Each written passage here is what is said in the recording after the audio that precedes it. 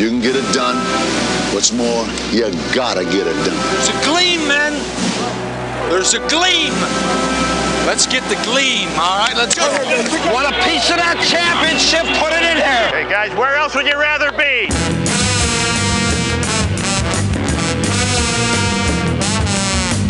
Welcome into Hour 2 of Big Dog Sports Talk with Rick Watson. Join the conversation now on the Long and Foster Baker Team Hotline, 540-639-4900. Or text Rick and the show at 744-2990. And now your host, the Big Dog, Rick Watson.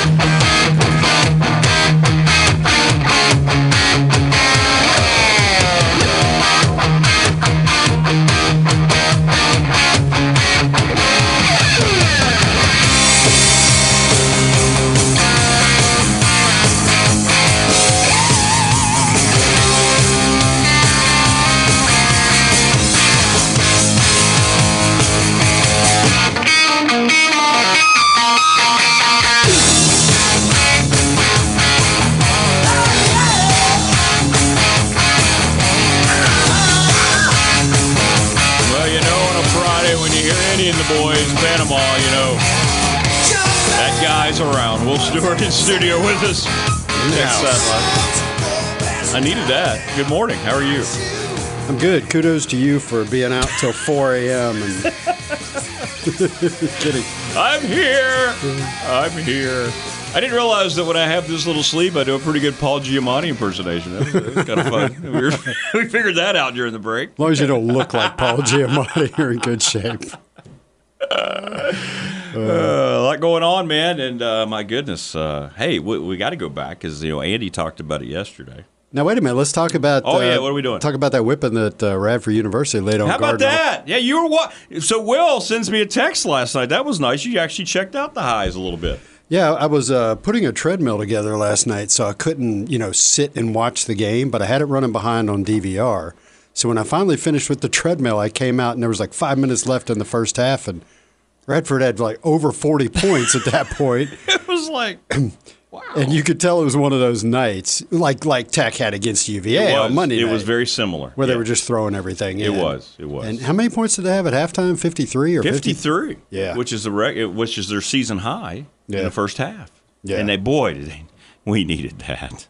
And I liked that. I was telling the story. I mean, Justin Archer was our player of the game. He kind of set the tone early, had another double-double. He just said, Rick, we just finally got together and said, nobody was smiling in the pregame meal. Nobody was had their earbuds in. And I walked away telling Neil and the guy, said, that was different. That was a little different. And he said, we got tired. We're tired of it. We're embarrassed. So it finally got to them. They fall in the last place. No, we're not going out like this. So we'll see. 3 games left. Big one tomorrow. Longwood is playing very well. Commonwealth battle. It's very similar to Tech and UVA. Is that a big rivalry? Yeah, Radford and Longwood. So we'll see. We'll see how it goes tomorrow. But, yeah, a good first step to try to correct some things here with the tournament just 2 weeks away. It's here. Yeah, and where is Gardner Webb? I'm showing my ignorance. Where are they located? No, you're not, because not a lot of people. I had not heard of it until they joined the league. Boiling Springs, North Carolina. It's on the outskirts of Shelby, North Carolina. See, that's Western. That didn't help you at all, did it? Yeah, it is. Well, you know who's from Shelby? Shelby. Dax Hollyfield's from Shelby. Is he really? Pretty sure. We'll have to look it up during the break. But when you say Shelby, my brain goes Dax Hollyfield. Okay. So where is nice that? What, is that Western North Carolina? Nice town. Yeah. Like your head. Yeah, it is. Like it's Spartanburg's close by. Closer by, things like that. Yeah. Yeah, you get off on 85 and go through that way. So it's actually in South Carolina? Yeah, no, it's in North Carolina. North Carolina. Yeah. Okay. Boiling Springs, North Carolina. Sounds like a Pixar movie. Radiator Springs, Boiling Springs. They built the interstate and nobody comes through here anymore. It's actually a really nice – it's a nice little town. And the college is really nice. It's about a 4,000 student. It's really nice. That's pretty big. It is. And they have nice facilities. We were checking out the football stadium. The baseball stadium is just wonderful. So it's nice. And, Artis Gilmore played there. John Drew played at Gardner Webb. So it's kind of cool. They have a little bit of basketball history there. I bet they have a better softball field than Virginia Tech does, a better softball stadium. Yeah. You know, everybody's got a better softball nice. stadium than Virginia Absolutely. Tech. It's turf. It's nice. Wow. Softball. We went by there too. Well, I know it's tough to make those trips and get back late, but at least they won. At least they won. We're good doing it. All right, so I interrupted. What were we getting ready to talk about? Well, we got a lot of stuff. We were going to talk about, Andy was talking about it, and you guys had a chance to sit down with Brent Pry, TSL. He gave you kind of an exclusive, which is really, really cool. And it sounded like Andy, and the way you guys felt, is the way I always feel when I talk to Coach Pry, right? You can't help but feel positive because the guy's always positive. He's riding a high right now in terms of his popularity with fans, and He really is. you know, I was at a basketball game recently. I don't remember which one, but you know, they showed him in the front row, and everybody clapped for him. And did Andy talk any about the results of his? No, but he set you up for that. Did he? Yeah, he said he was going to dive into the research, and we'll talk about it tomorrow. So today is tomorrow. All right, Tomorrow is today. So forgive us, radio listeners, while we scroll through. Glad you brought that up. So he did a fan survey, and I'm not sure how many responses he got. It was in the thousands. And, they asked, how would you rate Brent Pry's performance as coach? 1 is poor and 5 is excellent. Barely anybody answered 1 and 2. Like 1% of people answered 1 and 2. And then 3 is 23.9%. 4, which is 1 below excellent, was 62%. And then 12.8% of people said excellent. So that's 75 people answering, 75% of the people answering a 4 or a 5 on a scale of 1 to 5. There you go. Nice. As I said, he is riding a wave of popularity. And Andy had some comments. I'm sorry, I don't know them off the top of my head. We'll look them up during a break about no, here it is. He said, I asked this question a couple of years ago at a previous outlet, meaning when he was with The Athletic, about Justin Fuente, and only 7.1% gave him a 4 or a 5. So Fuente got a 7.1% 4 or 5, and Pry just got 75%. Genuine article. See, peeps know who the genuine article is, right? There you go. And Andy phrased it humorously. He said, granted, that's comparing a coach 2 feet from the end of the plank to one still rising in his tenure, but still, There you go. It's pretty remarkable. That's pretty cool. That's pretty cool. And that's as far as I know, that's a freely accessible article. If you want, yeah, it is. If you want to read it on Tech Sideline, it's at the very top of the website right now. It's called "Results from Tech Sideline's Virginia Tech Football Fan Survey." Well, they're bracing for spring, man. It's coming, right? It's almost here. We're in March here in a couple weeks. Wow. Yeah, they're starting in the middle of March, I think like March 15th or something like that, doing 4 weeks of spring practice and then having the spring game, I think on April 13th, if I've got my dates correct. And I don't believe there's any broadcast information about the spring game yet. I think you're right. I think you're right. I don't think I have seen anything at all. Yeah, we have all we know is it's at 3 p.m. We don't know if it's streaming or on the ACC network or what. My guess is the ACCN might be showing a game at 12 or 1. I mean, they've done that in the past where they've run spring games like all day long. They pick a weekend and they run as many as they can. Of course, there's 17 freaking teams in the conference now. Yeah, it's a lot of spring games maybe. So you can't fit all the spring games in on one weekend. But my guess is they'll at least be streaming. And so we asked Pry about general stuff like going into the spring knowing so much of his roster and what they can do versus last year when he had no clue. He didn't. He was bringing in wide receivers. He was bringing in quarterbacks. He was bringing in running backs. He didn't know what he had. So this spring he knows to a large extent what he has, and he made what I thought was an interesting comment. And we reiterated this on our podcast yesterday or the day before.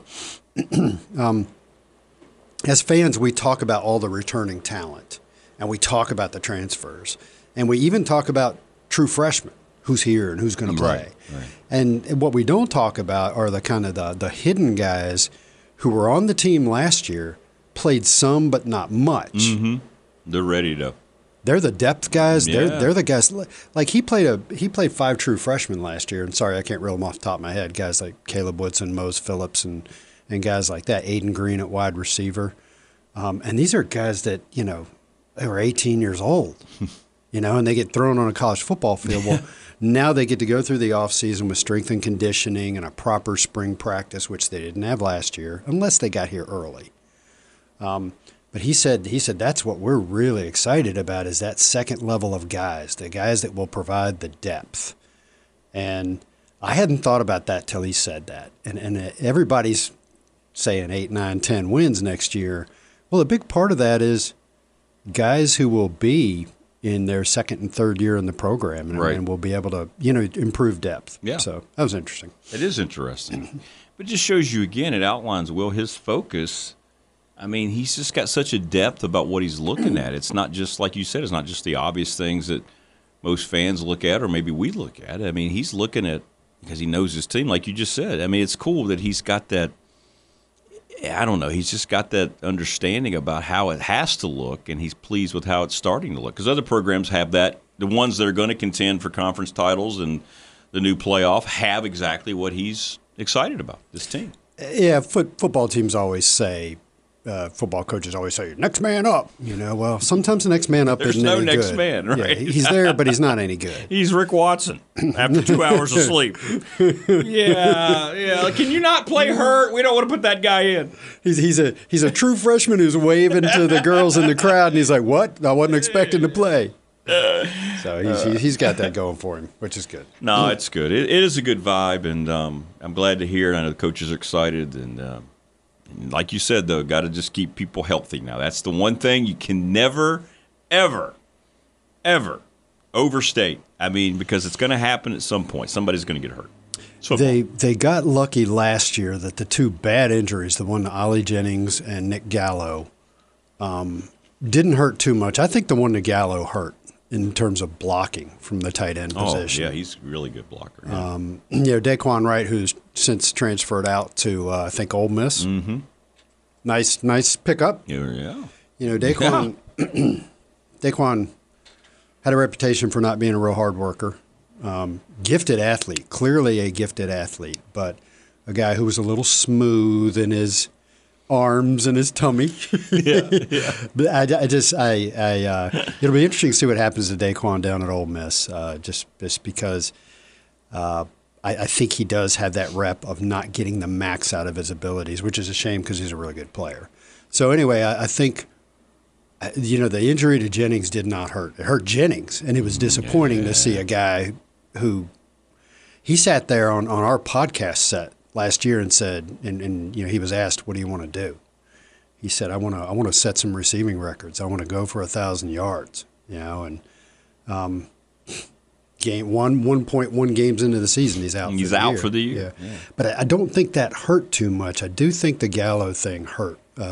He was part of the blocking struggles, particularly early in the season. So yes, few injuries as possible. And not to the wrong guys. You can always pick up, like Bashul Tootin and Kyron Drones. And I actually gave the same. No, last year my guys who couldn't get hurt were Bashul Tootin and Antoine Powell-Ryland, APR. Didn't know what we had in Drones. He was barely on the radar. Well, this year it's still Bashul Tootin. He's got to stay healthy. And Kyron Drones. Absolutely. And, you can name other guys, but those are the two big ones. No doubt. And if you lose your quarterback in college football, I mean, in most cases it cripples you. So that's the injury right there that you just have to try to prevent best you can. Now, you can't always do it. It's never anybody's fault. It just happens in football. Some guys are really good at dishing it out, and Tootin and Drones are both good at that. But that doesn't mean that guy can't just get caught wrong in a tackle or something like that. No question. Or the Super Bowl, the kid for the 49ers, they're going out there to go run back out on the field to play defense, and he tore his Achilles. Takes 2 steps, and he's on the ground screaming. I mean, it's just scary. And I watched, I'm trying to remember when and where I saw this. I saw the clip where Phil Jurkovec got hurt last year, and he was just running to the sidelines, and he was being pursued by a defender, and the defender wound up like grabbing his shoulder pads and pulling him down, and his legs got caught up, and boom, Jurkovec. Not that Jurkovec was a great quarterback. Yeah, but that was actually I think the end of his quarterbacking career, pretty much. Right. He played against Tech and wasn't good. No. And then I think they moved him to tight end or something. Yeah, they got rid of him. But it's just so random, and that's not a small guy. Yeah. Well, Well, all the noise that's going on with realignment still in the future, and there's so much stuff being leaked out about the Florida State lawsuit, and, of course, the Big Ten and the SEC, their shenanigans and how they're trying to change the playoff already. And that's what Andy was talking about yesterday. We haven't even had the 12-team playoff, and now they're talking about, what about 14? What about 16? Because they understand that they want to have more opportunities for their own leagues, right, to have more. It's just, the whole thing is just an absolute joke. Well, apparently they went into that wanting 4 teams from the Big Ten and 4 from the SEC. Right. And then amongst the other 4, probably still opportunities to get more Big Ten and SEC teams in.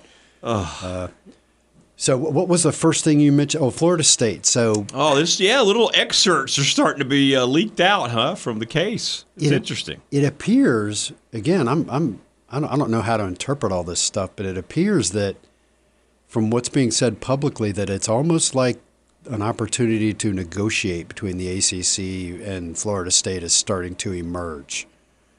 And correct. That is an indicator that Florida State is going to get a chance to wiggle out of the ACC. Is that the way you interpret all that? Yeah, and I have been told that is exactly why the ACC's changed their posture.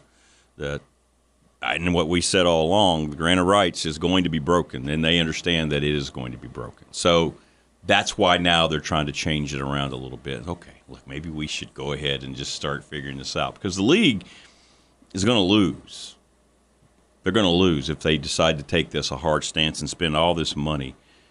Florida State did not do this without having a pretty good idea they were going to be able to wiggle out of it. And apparently, from all the scuttlebutt, they have figured. I don't know what it is. I don't have the answers to what it is or what legal precedent they're using. But, yes, that's exactly what I'm hearing as well.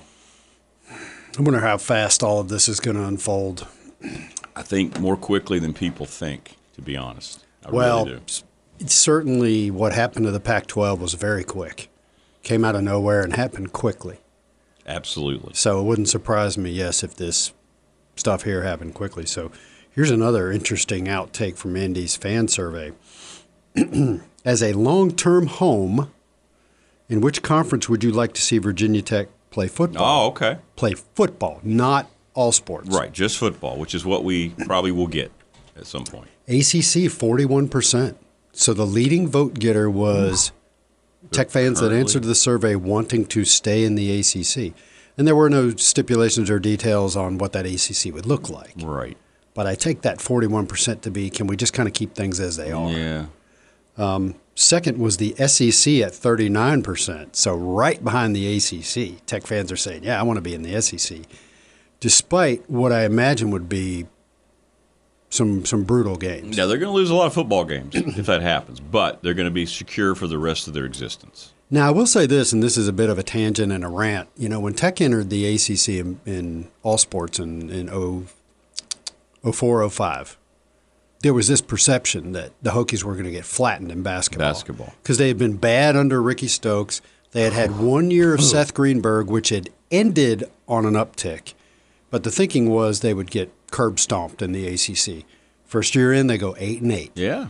And there is a demystification that occurs. And that happened when Florida State entered the ACC back in 1991, 92, I think was their first year in there. I looked it up the other day. That was a 9-team ACC.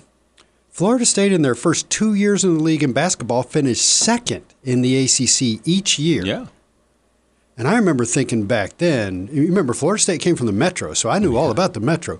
Florida State was a run-of-the-mill Metro team. That's right. You know, they were in the upper half of the Metro, but the Metro was Louisville, Memphis State, and then, you know, Virginia Tech and Florida State. And love the Metro. Yeah, you know. So Southern Miss is the Metro, weren't they? They were. Yeah. Now that was the context of Florida State going in the ACC, is they came from the Metro. And then they roll in there to the big bad ACC and finish second in the regular season their first 2 years. And I remember thinking at the time, I just kind of filing it away like the ACC isn't as great as they think they are. Florida State, a mediocre Metro team, can just roll in and roll right second. in and do it. Yeah. So fast forward that, you and I are sitting here saying, if Tech was in the SEC, they'd take some whippings. Well, maybe not. We'll say this: they'll be challenged more regularly. Yes. On a year-in, year-out basis than this horrible ACC. Now, if you're adding things up, I just gave you 80% for ACC and SEC, 14% for the Big Ten. Tech fans do not want to be in the Big Ten for football. No, and they don't want Virginia Tech in the Big Ten. They Which do is not. fine with me. That's just fine. All right, we got to take a break. Come back. More with Will Stewart. We'll get into more of that. Talk a little bit about the basketball team. They've got a couple. The men's team's got a couple big road games. I don't think they're anywhere near NCAA consideration, but they can help out if they get 2 wins here coming up. And of course, the swan song for 3 very important Virginia Tech women's players at home on Sunday against Carolina. All right, we're at the bottom of the hour. More coming up with Will Stewart from Tech Sideline. Problem with Will being in here is this segment just flies by, man. Wow. We're coming up halfway home on the Finally Friday edition. Stay with us.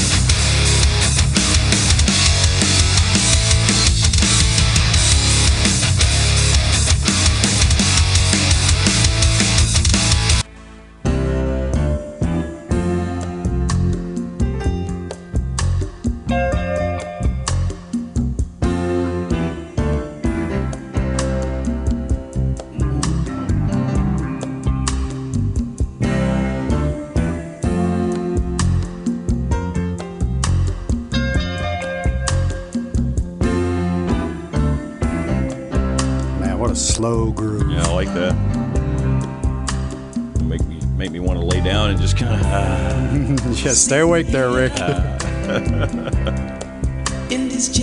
the way, it's Rolls Royce, not Rolls Royce. 9 of them. 9 of them in this band. That's awesome. They look so happy. Everybody looks so happy. That's good stuff. That's a groove there. Love that bass. Now that's R&B. Spending my dimes, wasting my time, talking till Here it comes. Yeah, I gotta get to the Oh, can't you see? I wanna get next to you. Good stuff, man. Nice, man. Good call. Good call. Will Stewart in studio with us. You know what I watched the other day was the second half of, there was a 1998 miniseries about the Temptations that ran on television. Really? Yeah, it was a 2-hour part 1 and a 2-hour part 2. And that's cool. It was good. I love stuff like that. Oh, man, and the best part of it was when they played Papa Was a Rolling Stone, and they played what felt like the entire song with just like a montage of things that were going on with the band at the time. Because that band had a lot of turmoil over a long period of time. And it was just it was a really well done, 1998. The actors were good, and that one scene in particular where they're doing Papa Was a Rolling Stone, with that guitar at the beginning, and just really, really well done. I enjoyed watching that. If you ever get a chance to see it, check it out. I will. I love those rock documentaries like that. You learn so much. Well, this was you really do. It wasn't a documentary per se. It was based on I think one of the band members. His name was Otis Williams. Otis had written an autobiography, and so they turned it into a miniseries. And oh, really? Yeah, and that was the basis of it. So it was dramatized. It wasn't documentary style. So good stuff. Well, it is good stuff. It is good stuff. Being in a band had to be the most rewarding things for obvious reasons, but also the most difficult thing to be in, right? Being in a successful rock and roll band. The guys the artists back then just in a lot of cases just didn't make much money relative to their success and their fame. Like these guys, like after the Temptations had been around for 10, 15, 20 years, the band members in the show were saying, man, we got to keep going. I need the money, Why do you need? You've been super successful for well over a decade. Why is it you still live and pay? What? And I'm not saying that they were spending their money poorly. Just apparently they didn't get much. But it does make you think. The same thing with Michael Jackson before he died, right? He was getting that tour together because apparently he had to have, maybe it was to cover legal fees, I don't know, or lawsuits. But yeah, he was all of a sudden a little short on money. I'm thinking, you're the biggest star in the world. You're worth it, and you've lost your money.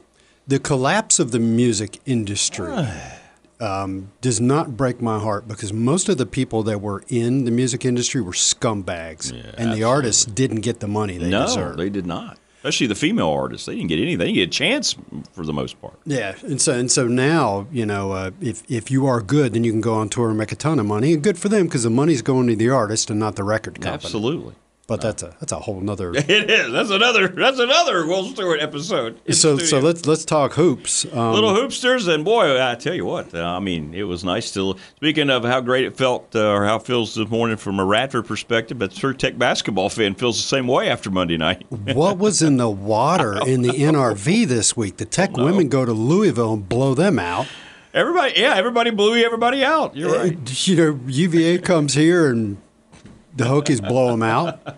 And then Radford goes down to Gardner Webb, and Gardner Webb just looks like the number one team in the Big South. No. Yes, have some. Let's keep it going. How are the Radford Bobcats doing? I haven't been paying attention. I don't know. Are they beating teams by 30? I don't know. Good question. Yeah, that game Monday night, boy. I mean, it was. Last night I was watching. I don't remember what I was watching. I think it was an ACC women's game. I think it was UNC and NC State, and they did a promo for a men's game, and they're still talking about Tech UVA. It's Thursday night, and they're talking about, UVA, because they were promoting UVA's got UNC this weekend, and they were promoting that, and the announcer said something like, UVA has a better night than they had against Virginia Tech. 3 days later, they're still talking about that blowout. Oh, and rightfully so. Rightfully so. And the Hokies did it with Hunter Couture and Sean Padula. I don't think either of them even scored in double figures. That's impressive. It was all Kidd and Nickel and Poteet and Barron all just blowing UVA out. And Pitt was the hot team, right? And then they got destroyed. So you don't know. Maybe Tech's catching them at a good time. Who knows? Wake, Pitt got blown out at Wake, and Wake is just a tough place to play. Wake Forest is not good on the road, but I think they're undefeated at home. So anyway, that game Monday night. What can you say about that? I was looking at UVA just thinking, really? They had been ranked previously, so they're on the fringes of the top 25. They're the number 3 team in the ACC. They've won 4 straight road games, and boy, that team I saw Monday night did not look capable of. And so it's just one of those nights where Tech was just hitting everything, and you just get demoralized, So a lot of fun, and Virginia Tech fans needed that. They get down on the basketball team, last Saturday they lost at UNC 96-81, and our message board went nuclear, and I'm like, that's the number 7 team in the country, and you're playing at their place. And they were coming off a loss, the 2 losses, so they were like, it was their turn to win. And you lost to them by 15 on the road. That's not bad. Chill. I mean, I know you hate losing to UNC because it's UNC, right. But that's not worth losing your mind. You weren't going to win that game. You weren't. Right. By the way, Radford lost to Martinsville last night in the regions. So there you go. Peeps letting us know. Radford High School. Yeah. So I guess they're out. I guess they're done. Yeah, that's a shame. But we knew it was going to be a rebuilding year. New coach, new players. So maybe they'll build it back up. Yeah, that was quite a run that Cormany had. Yeah. And I remember when they started winning state championships, saving the newspapers and everything, and then they just kept winning state championships. They don't need that now, do we? So you're looking at the newspaper going, Radford won another one. Should we keep this one? I don't know. the old Bev Davis, right. The old Bev Davis line. We don't hang banners in the gymnasium unless they're state championship banners. Yeah, There's a lot of those in Radford. A lot of those. I mean, not just basketball, all kinds of sports. I don't know, Rick. The old thing is that Tech's computer numbers are solid. Looking at the computer numbers, Virginia Tech's a NCAA bubble team because that's where Virginia Tech lives. They live on the bubble. It's true. They're going to change the name to Bubblesburg, That's very true. Virginia. Take it one game at a time. We'll see what happens at Pitt. That's 5:30 tomorrow, and Pitt. Before they lost to Wake Forest, they were arguably the hottest team in the ACC. Absolutely. Maybe UVA was up there with them, but absolutely. But Pitt was that horse that coming around the turn is in last, and as it goes down the stretch, it just gets towards the front. And that's what they were doing. Yeah, they were. But now, and man, that guy Henson for them is pretty unbelievable. I don't know if you've gotten a chance to see him. I play, have, but, yeah, I did. I watched him when they beat Duke, and I was very impressed by him. But the league, it keeps not. David Teal talked about this Wednesday. They keep knocking each other off, though. I mean, it's a competitive league, but this is why. I mean, latest bracketology has 4 teams in, and it looks like that. I mean, it's very solid. I know it's still early, but somebody's going to have to really step up to kind of break into this thing. Their reputation is not good right now with the overall, anyway. And Teal's talking about how the non-conference kind of backfired on them because people played tough non-conferences, but it's really hurt their overall resume. Right. So Teal's article was very good. It was very good. And I encourage you to look it up and read it because everybody got used to the RPI scheduling model, which was don't play bad teams. That's right. Don't play bad teams. It's not that way anymore. And it's not that way anymore.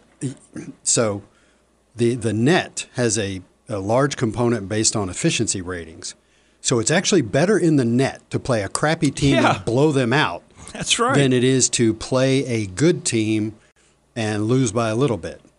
Which makes no sense. You are not rewarded for a tough out-of-conference schedule like you used to be. The net's broken. Yeah. I don't like that. Now, the net isn't the only decision-making criteria. No, thank God. Yeah. But, yeah, Teal went through how the average strength of schedule out of conference in the Big 12 is like something ridiculous, like 200 or something. Yeah. They're not playing good teams out of conference. Right. And so they're building up a huge net. Once you go into conference play, the general net of your conference is set, and all you're doing is beating each other.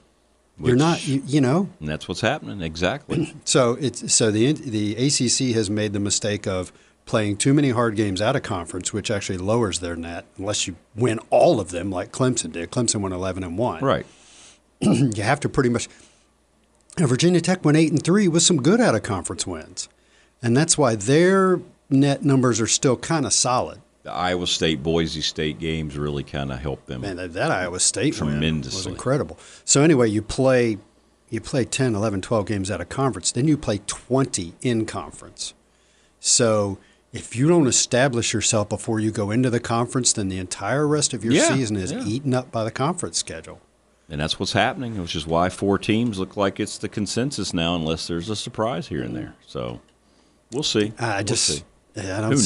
There is no changing this. I stuck think here this year. I think you're right. I think you're right. So they need to schedule, in air quotes, better, by scheduling weaker teams, as contradictory as it seems. Not the case on the ladies' side, where at least 9 teams are expected to get in. I mean, talking to Evan Hughes a couple weeks ago, I think that's correct. Kenny Brooks said the same thing here on the show. This league is just a runaway freight train. I mean, the SEC is very good, but the ACC on the women's side, man, it's fun to watch. And here is this team in Blacksburg once again now reasserting itself as the best team in that league. They have another chance to make another statement because Carolina, Will referenced it, they beat NC State last night, coming in here to Blacksburg. And it's going to be the final game for the Big Three coming up. And it's going to be a lot of emotions, but people have been talking about it. I'm like, yeah, it's emotional, but they're all getting paid, so it's not as emotional as it would have been. It's a little different, but there's no doubt there's going to be a lot of different emotions on Sunday in that game. Yeah, I can't. So you brought up a lot. First of all, let's address the ACC standings with Syracuse and NC State losing last night. Virginia Tech is now a game and a half up on everybody. Not everybody, but the next closest team, then 2 games up and 3 games up. I believe the Hokies are 2 games up in the loss column. I don't think anybody, like Tech has 2 losses, next closest team has 4. Yeah, I just called it up. That's exactly right. And if you look at the number 2, 3, and 4 teams in the conference, Tech has beaten all of them. So even if somehow somebody behind Virginia Tech catches them, Tech has the tiebreakers. So basically, if Tech wins Sunday, they've actually locked up the ACC regular season championship. Yeah. With like a week or 2 to go. So there's that. Now, as good as Tech was last year, they did not win the ACC regular season. They finished second or third. That's right. So that's a big deal. You might sit there and say, oh, they were Final Four last year, so what? Well, they have not won the ACC regular season, so that's a big deal. And, regarding Kitley and Amor, I equate that to having Michael Vick and Corey Moore on the same team. It's like that. Amor is a generational player. Kitley is an all-time player. Who's going to break her records? Nobody. I looked her up last night. She's started every single game of her career for 5 years. As a freshman, she averaged 12 points and 8 rebounds a game. And she's playing almost 40 minutes a game now, so never comes off the floor. The numbers are ridiculous. They will you never say never, but her records will never get broken. Never be broken. Yeah. I think she's at 2,600 points and 1,400 rebounds, and nobody's ever catching Nobody's going to catch it. So she is a like literally a Mount Rushmore. She's an Angela Tincher type. Yeah, she's the last of her kind. Yeah, there's somebody no doubt. like that Yep. will never go through your program again. And I sit there and I say that, Rick, and I look at the numbers and I still don't grasp it. And you know when it's going to sink in is when you go to your first game next year and Kitley and Amor aren't there. Yeah. And that's not to disparage the players that they have coming up through the program. I know. They're going to be fun to watch and fun to see them develop. But, yeah, you're going to spend a year missing those other two. You better believe it. Now George is eligible to come back next year, but I just don't think she has no plans to come. Yeah. Yeah. And David Cunningham that writes for us is around that team all the time. He covers every game. And he says that the way Georgia talks, she's not coming back. No. She came back because Liz came back, and they all got the same type of treatment. She wanted to be one more year with this whole thing. Yeah, and if I was Georgia, I wouldn't come back either because from a team standpoint, there's nowhere to go but down. No matter how good Georgia is and how good the rest of the players are, they will not be running up records like this next year. No. So you got that. And then without Kitley to take the pressure off, Georgia's already getting double teamed and trapped and things like that. Come back next year and see how ugly that gets. Yeah, she won't have a good year next year if she's back. So she knows that. You got to know when it's time to go, and she does. Yeah, it's and I want so much for this team to be successful, because they're so good. I want it for them. As an observer of the program, I would like to see them accomplish something that's never been done at Tech, which is win a national championship. Right. Some teams are good game in, game out. Virginia Tech they're a little inconsistent, and the inconsistency comes from, first of all, Kitley's out of her mind. She's gotten to where she's good every game. Amor's shooting comes and goes. Yeah. And then you got Kayla King and Matilda Eck and Olivia Samil. Come and go. They're really the ones that they got to be, like you look at what they did against Louisville on Sunday, and a lot of it was because of Eck. Oh, yeah. know. And the other thing I want to say about that game is I've been telling people all week, it's not just how well the Hokies played at Louisville. It was the look in their eyes. Teams get that look where they're just, we're going to roll in here and flatten you. And I'm not saying they're talking smack and all that stuff. No. It's actions, and that's the way Radford looked last night. It was different. We all noticed it was visible.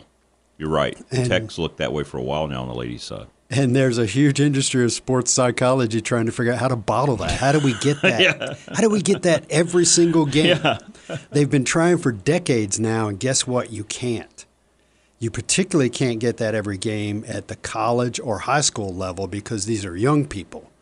And, some days they're on and some days they're not, So anyway, that's my I agree. Take on the women's team. They're a lot of fun to watch, and I don't grasp what I'm looking at. I know, with her in particular right now. Yeah.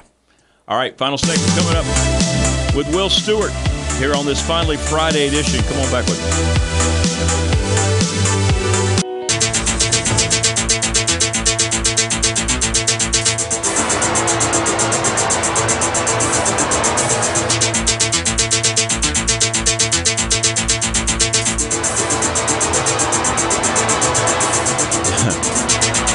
Funny in the video watching Jan Hammer looking all pensive as he's watching scenes from Miami Vice. Playing his synthesizer and looking thoughtful. She's the inspiration. Yeah. There we go. Hey, he nailed it. He can look as pensive as he wants. This was wonderful. Beautiful thing. I've got a Miami Vice playlist on my Spotify. I ought to play that. I was going to go to the gym. Absolutely. Great stuff. There's the Flamingos. All right, had to get that. I think Smuggler's Blues came from Miami That's Vice. That's right, it did, didn't it? Man, I love Smuggler's Blues. In the Air Tonight got a reprieve because, oh my goodness, I think that was on episode 1, the Yeah. very first episode that they used that song. Yeah. You can argue that Miami Vice and their use of music is what drove up the cost of music rights. Agreed. I don't think anybody had ever threaded music into a TV show Especially like that, yeah. And then it got expensive. Absolutely. Have we ever talked about the movie Baby Driver?